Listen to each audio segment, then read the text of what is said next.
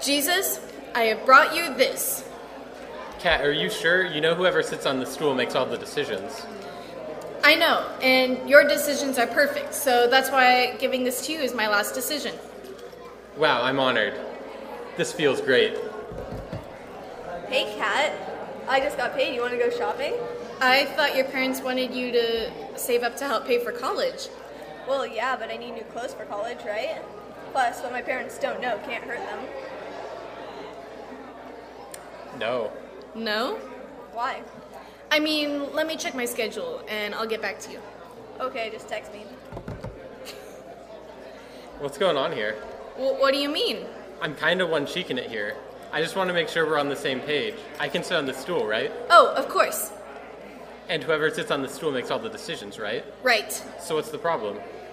There is no problem, Jesus. I'm so sorry. I don't know what I was thinking. This is your seat. All right, good. Let's start again. I've been seeing you losing your temper a lot recently. Okay, Jesus. I know exactly what you're talking about. But I don't think you totally understand the situation here. Kat, I'm just trying to say, attitude is a decision. Okay, but Jesus, I'm going through a lot right now. I know you're under a lot of pressure. Pressure? You don't know pressure. I don't think this is working. What do you mean? We can't both sit on this stool. It's either you or it's me. I know. It's you. I just didn't think it would be this hard. I'm not going to take it. You have to give it to me. I know. Make a choice. I can't. You just did. You know, a whole lot of life revolves around who or what we trust. It's not always easy for us to trust other people, and as we just saw, it's not always easy to trust God.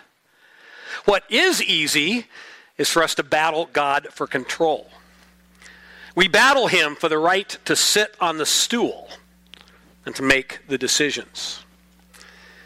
And yet, if we want to live as people of faith, then we need to learn to trust God more than ourselves. King Solomon, writing in the book of Proverbs, chapter 3, verse 5, says it this way: trust in the Lord with all your heart, and do not lean on your own understanding. You see, when the chips are down and when we stand at critical points in life, it is vital for you and I to embrace King Solomon's advice, because our own understanding only will take us so far.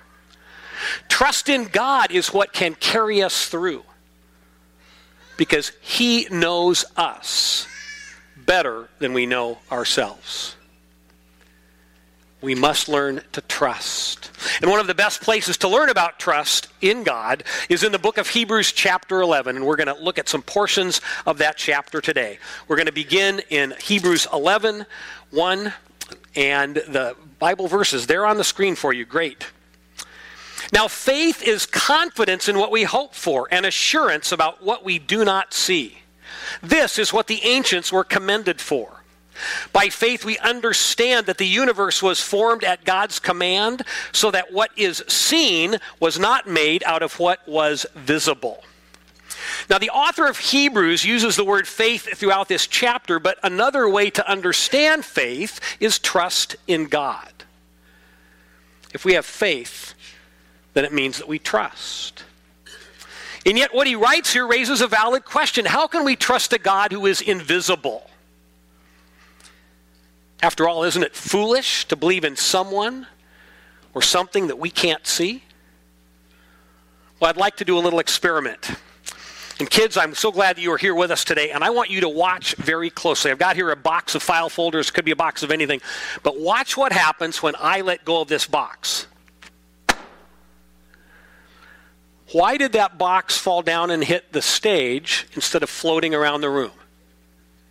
Kids, anybody got an answer? Gravity. Yes! Gravity, gravity, gravity. I heard the right answer. Now, here's the real question. Did you just see gravity? No. Why not? Because gravity's invisible. Okay? We did not just see gravity. What we saw was the results of gravity. And it's a fascinating thing. We know beyond a shadow of a doubt that gravity exists, but not because we can see it. We know it's real because of the force it produces. And because we know it's real and we know its strength, then we trust it and fear it. The knowledge of gravity actually affects the way we behave. I trust gravity to keep you in your seats and me on my feet, otherwise we all be floating all around the room. And I have a healthy fear of gravity, which is why I would not walk to the edge of a 1,000-foot cliff and step off, because I know that would be a foolish choice that would result in some painful consequences. Gravity shows us that we can know about and trust things that are invisible. And what is true for gravity is true for God. When we examine our world and our universe, we do not see God, but everywhere we look, we see the fingerprints of God. We see the handiwork of an all-powerful creator, the creator mentioned here by the author of Hebrews. I want us to understand just one example of the fingerprint of God on our creation. Now, most of us know some things about this world from our science classes. We probably know that electrons and protons are very tiny elements that help form the basis of life. But here's something I didn't know until about 10 years ago. Scientists have determined that for human life to exist, the number of electrons in our world must be almost exactly matched to the number of protons. And the margin for error is excruciatingly small. The difference between those, electrons and protons, cannot differ by more than 1 in 10 to the 37th power. That's the number 1, followed by 37 zeros. That is way more than a million or a billion or a trillion.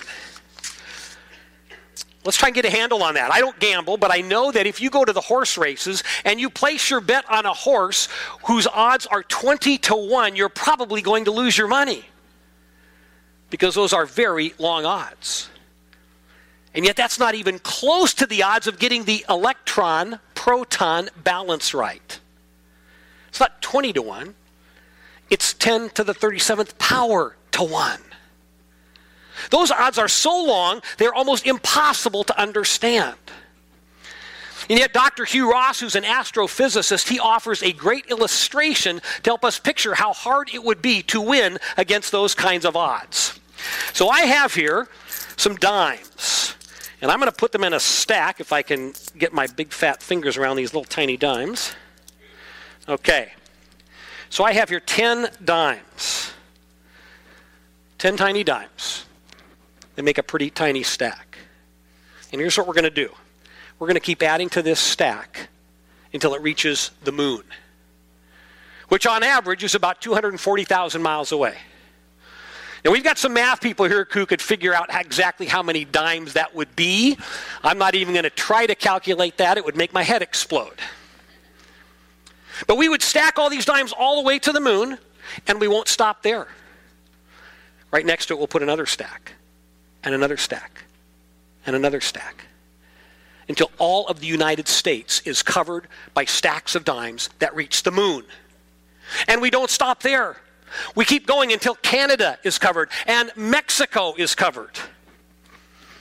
And we don't stop there. We find 1 billion other continents, the same size as North America. And we stack dimes on those continents all the way to the moon. Now, we're already beyond the limits of human existence and experience, because obviously there aren't a billion continents on Earth the size of North America.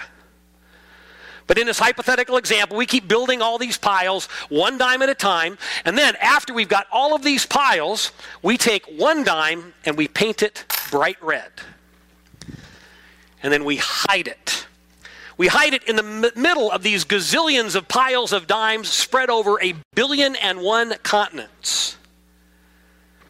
And then we go to our best friend and we say, I want you to find that 1 red dime. You wander around among all these piles and all of these continents, and on 1 try, pick out the red dime. And oh, by the way, you must do it blindfolded.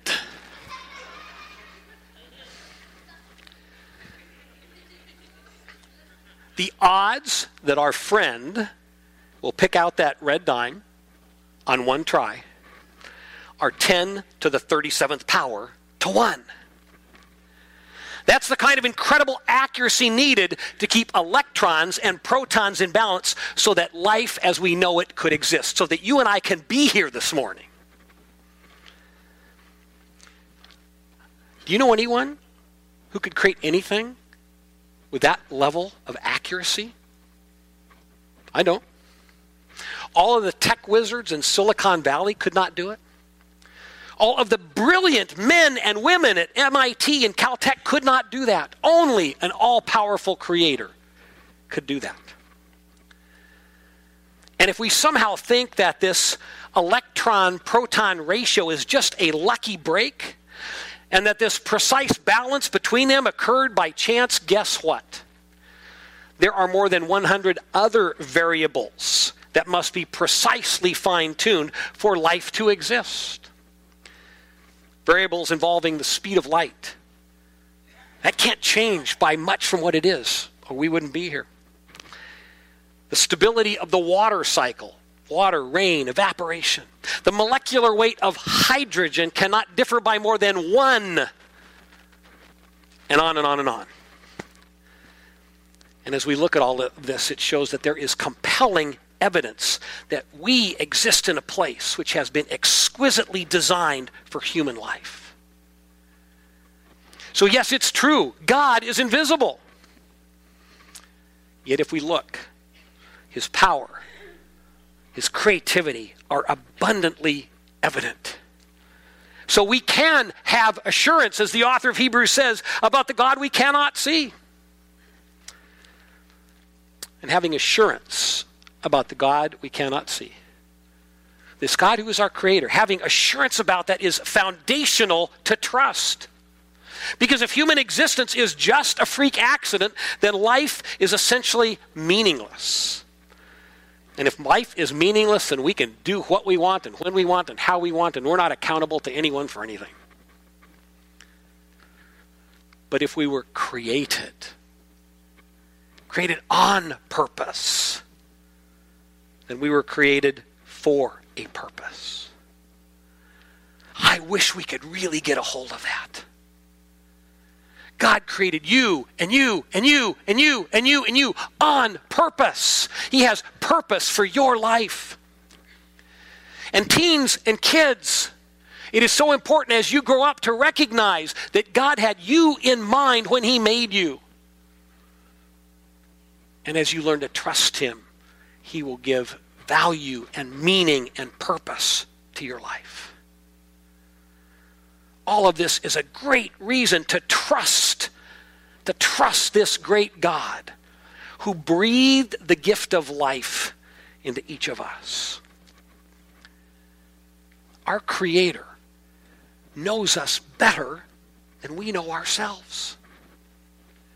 And therefore it's logical to trust him more than we trust ourselves. It's logical to say, God, you sit on the stool. I'll let you make the big decisions. And it's possible to do that. We know it's possible because the rest of Hebrews chapter 11 offers countless examples of people who confidently trusted God in a variety of challenging circumstances. And we want to look at just a couple of those this morning. As we continue on in Hebrews 11 verse 7, we meet Noah. And we read, by faith Noah, when warned about things not yet seen, in holy fear built an ark to save his family. Now consider this, at the time that Noah built that ark, he'd probably never seen a flood. Yet God showed up and said, I'm going to flood the earth. I'm going to flood the known world of that day. And Noah trusted him and built a huge boat. That future was unknown and uncertain in terms of his own personal experience, but he trusted what God said about the future more than what had happened to him in the past. He trusted God more than his own experience and more than his own knowledge. And that trust had to carry him for a long time because it took him more than 100 years to build the ark. I'll bet his neighbors thought he was nuts. God spoke to you? There's going to be a flood? A big flood? What? Really? Trusting God is not always the most socially comfortable choice.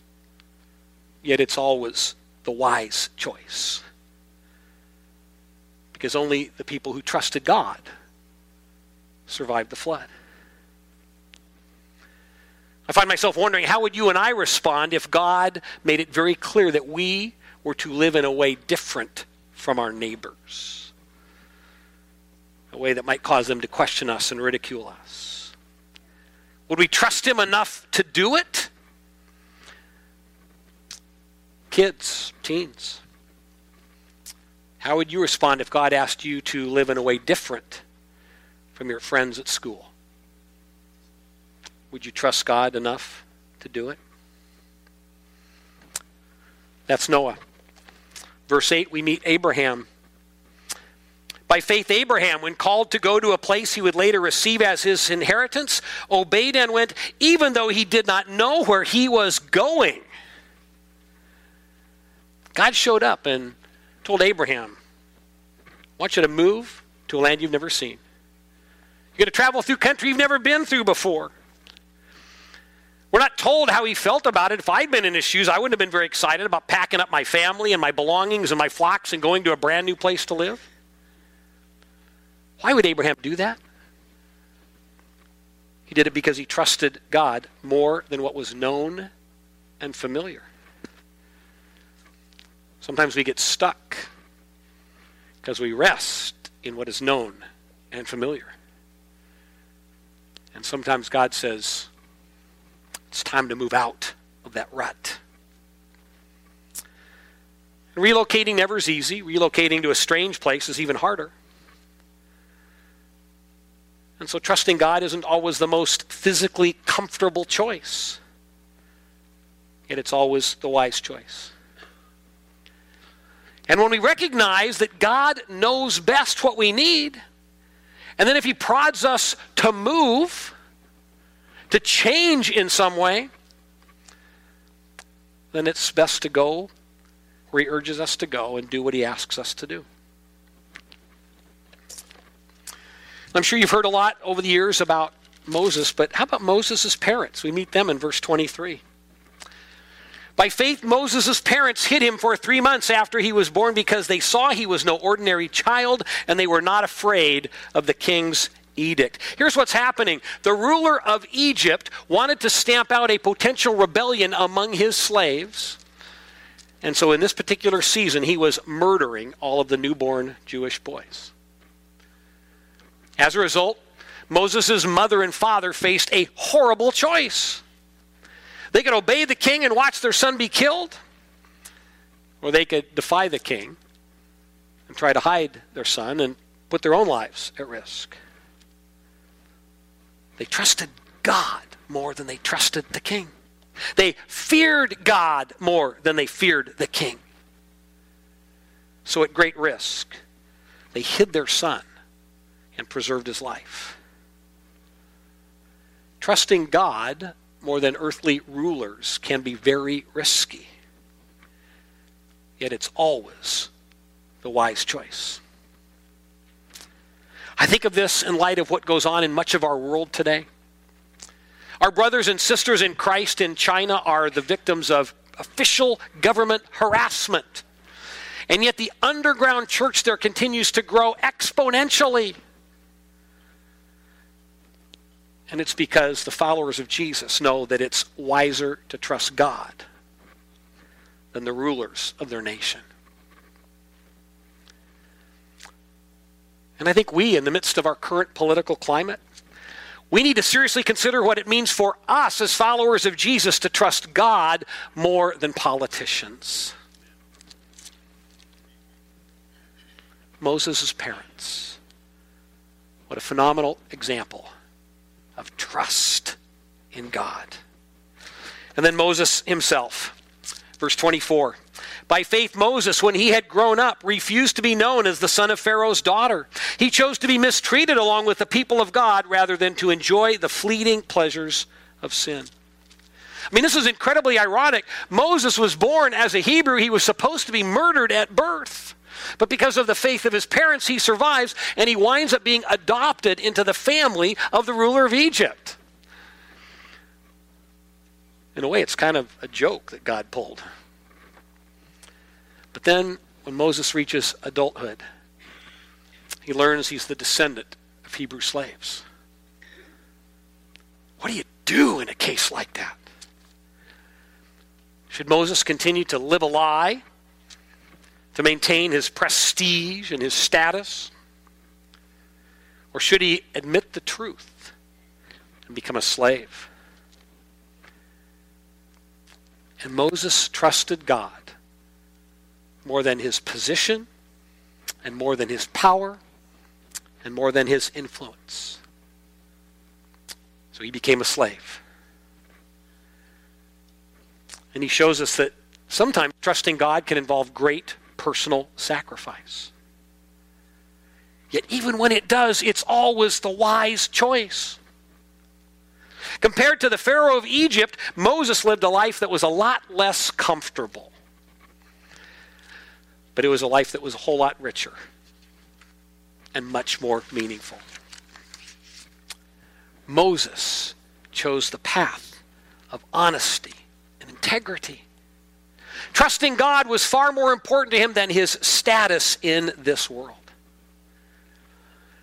And he trusted that God would watch over him as he gave up all he knew. What would you and I do in a situation like that? Who or what would we trust? These are just a few of the people highlighted here in Hebrews 11. And we need to know that none of them were perfect. In fact, some of them made monumental mistakes and huge errors in judgment. But they are recorded here for us as examples of trust in God because at key moments, at crucial crossroads in their lives, they all trusted God for the future rather than relying on their own limited knowledge based on their own experiences. These people let go of their pride. They embraced humility. They got off the stool. And they said, God, you take over. You sit there. And you and I can do the very same thing. And so we need to ask, what are those areas of life where you and I battle God for control? What would it take for you and for me to be able to trust God and to trust him even more than we trust ourselves? What would it take for us to let him sit on the stool all the time, every time? It's a vital question because when we battle God for control, when our attitudes and actions demonstrate that we trust ourselves more than God, it can cause us to wind up on a spiritual plateau. Can I have that next slide, please? Is this a graph of your spiritual life, perhaps? When we're on a spiritual plateau, we find ourselves doing the same thing over and over and over. And we go to church and we go to Bible study and we pray, but there's no real vitality to our faith. It's just routine. It's just what we do. It's just part of how we live. But there's no growth because we're on the stool, not God. And God does not want us to stay in that place because it is a place of stagnancy. He wants each of us to experience a life of rich, passionate faith. And when we trust him fully, that's when life becomes a spiritual adventure. Noah, Abraham, Moses and his parents, they all would tell us that very thing. If they could stand here today and speak to us, they would say, you can trust the invisible God. And he will make himself visible in your life. And you will see his power and his creativity and his care. But only when you truly trust him. Can we let God sit on the stool?